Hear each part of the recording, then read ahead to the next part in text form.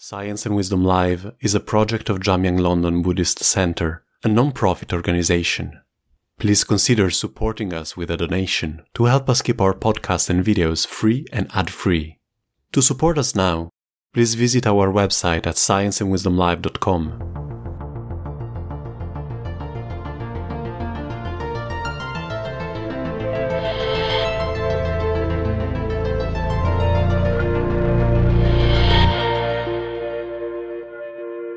Today's episode is an excerpt of one of our Science and Wisdom dialogues. To listen to the full recording, please follow the link in the podcast description. But when the Buddha became enlightened, he spent 49 days processing the experience and kind of coming to terms with what he was going to do with this experience he had just had. And when he left the Bodhi tree and he was about to embark on his teachings, he had decided through his great compassion that he couldn't keep this gift to himself, that he was going to be the teaching Buddha. He immediately became very ill and almost died from the first food that he took. And he was challenged to die by his nemesis, Mara. And Mara said, die, because he was always trying to undercut the Buddha. And the Buddha said, no. And at that point, this is the story that's missing. He laid out his blueprint or his intention for becoming a Buddha. And if this story were told, if it had been told all along, I think all this gender imbalance would not even be here today. But he said, no, I can't die. He was 35 years old. He had just attained enlightenment. And he said, I have a job to do in the world. And he laid it out that his job was to bring the Dharma equally to the monastics, men and women, and the lay population, men and women. So this is the fourfold assembly that he committed to. I identify very much with what Cynthia is saying about the male hierarchy and the patriarchal structure that, through especially the monastic world, because they were the literate ones who wrote the stories down, where women began to be erased almost as soon as there was literacy. But if we could go back to that original story where women were always part of his ministry, always part of his intention, not just to learn the Dharma, but to become wise and accomplished and to then become teachers. All across the four assembly, he wanted teachers, and we have today amazing women teachers, men teachers, monastic teachers, and so forth. This is the fulfillment of his mission. And this is where I think today we need a revival of recognizing equally the gender roles of men and women. And also he was egalitarian in terms of caste too. He did not discriminate, and it was a heavily casted system in early Buddhism. And he taught equally to men and women of any caste. So this is the story that I think needs to be brought back as the sort of the original Buddhist story. I think that it's really important to emphasize this because Mahaprajapati set out when she first asked to be ordained, and with all her followers, her 500 followers, she checked with the Buddha whether or not women were capable of attaining enlightenment. And he said they were. And I think, Cynthia, Jesus obviously felt the same thing. As you say, you go into, I like this bit of your book very, very much, when you go into the shark-infested waters, as you call it, of Mary Magdalene actually, in a way, having her and Jesus having a strong relationship together, which was passionate on both sides. And she actually, I think you say at one point, that she actually helped Jesus evolve. So I wondered which is a kind of shocking for, I imagine, most church people to actually hear that she actually managed to teach him something. I wonder if you could expand a little bit on that too. Jesus had to do a lot of rapid shifting in his inner sense of himself and his mission when he met Mary Magdalene. It was also to set up in the text that he was going to out John the Baptist.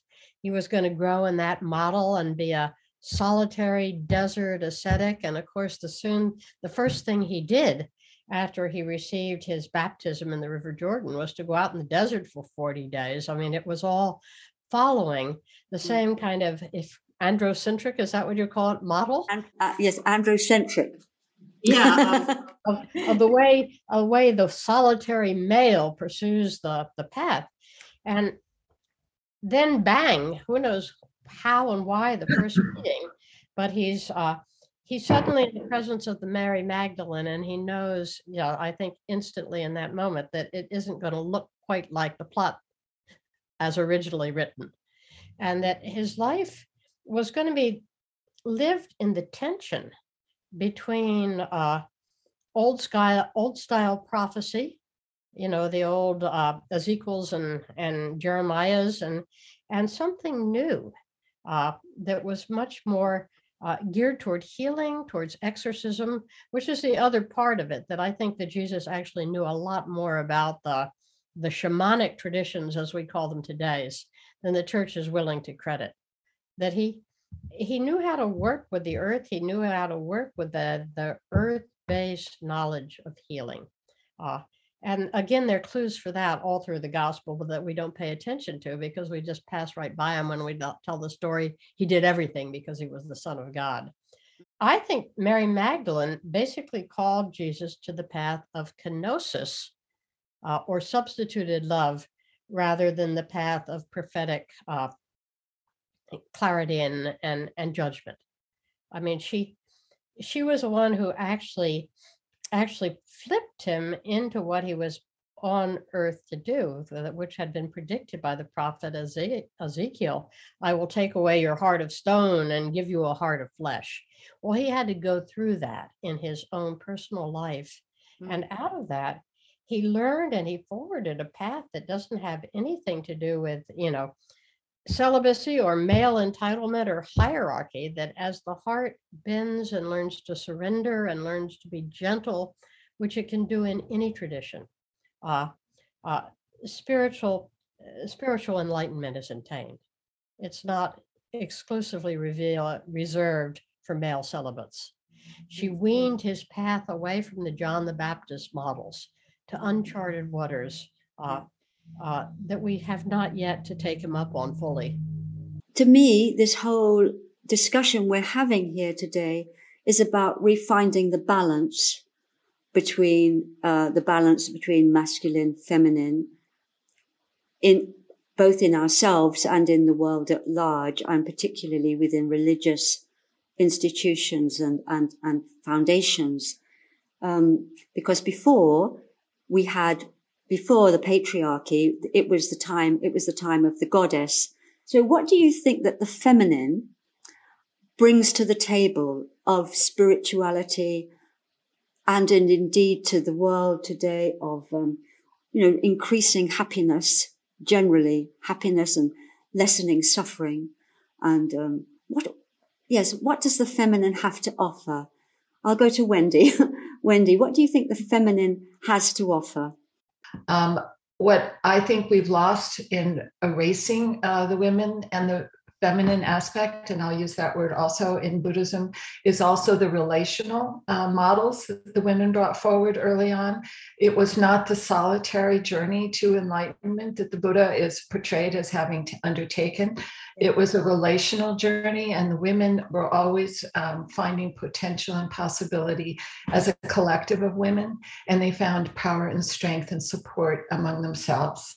And that is a theme that begins from the moment you meet. Mahapajapati is more or less the leader or the most familiar of the women, but the whole journey, her whole life, from the time she became queen to the time of her death was in this sort of within this relational assembly of women.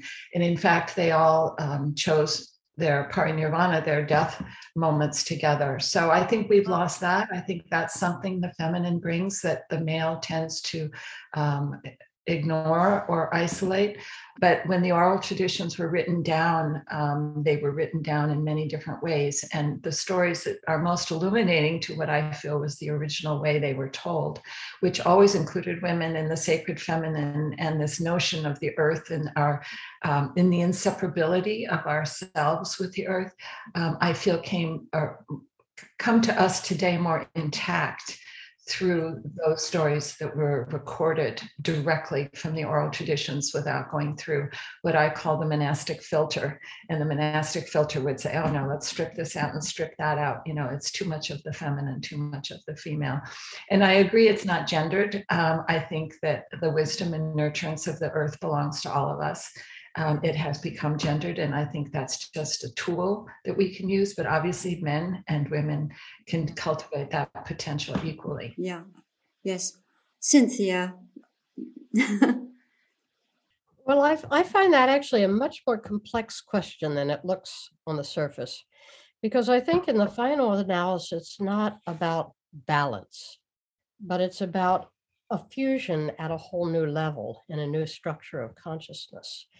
And, I'm a great believer in, and a great fan of the maps of the evolutions of the structures of consciousness, particularly the one of Jean Gebser, that says that each of these great eras of conscious history have got their unique place. And of course, the earlier days of matriarchal culture were boomeranged back by a domination of male culture, which has basically continued up to our day.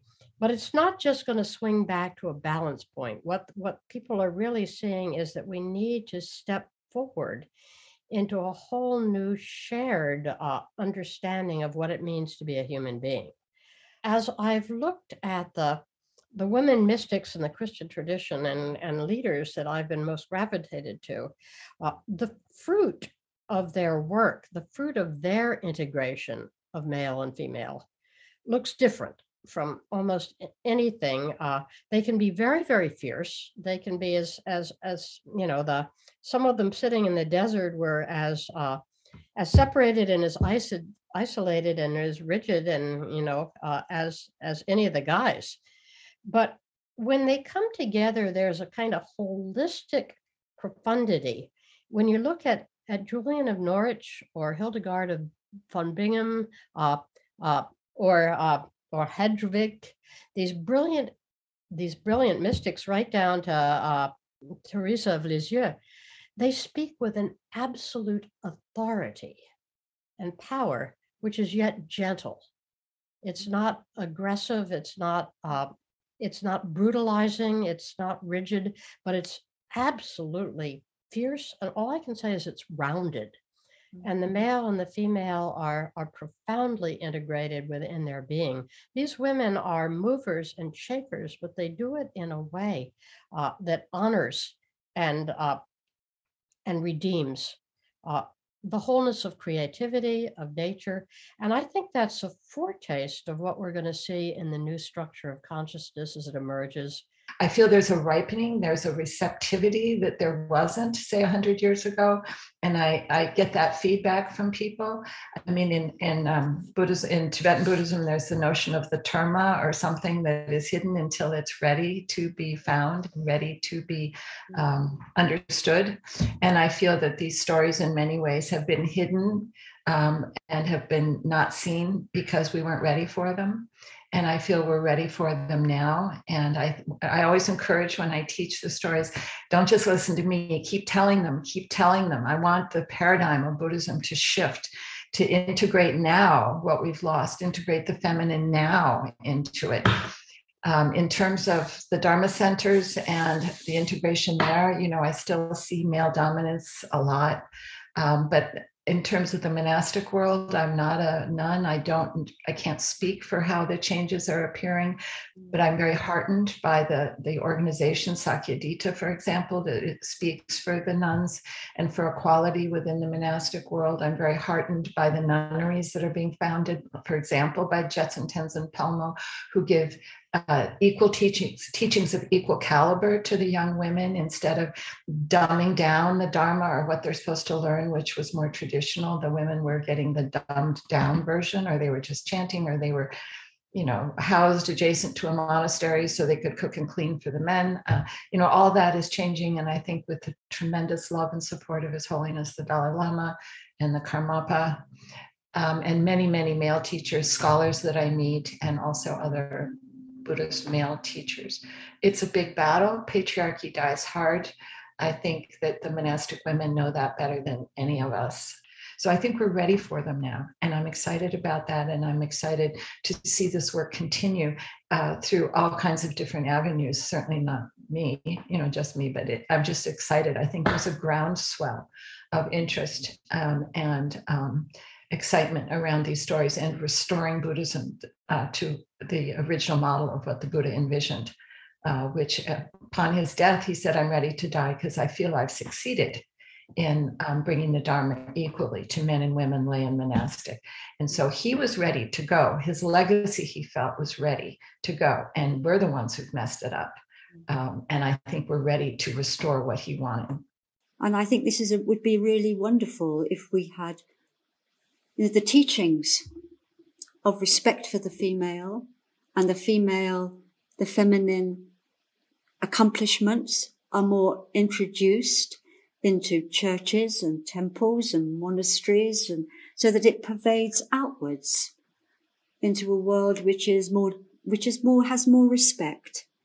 I was very interested, Wendy, that Mahaprajapati, according to your research, did achieve arhatship.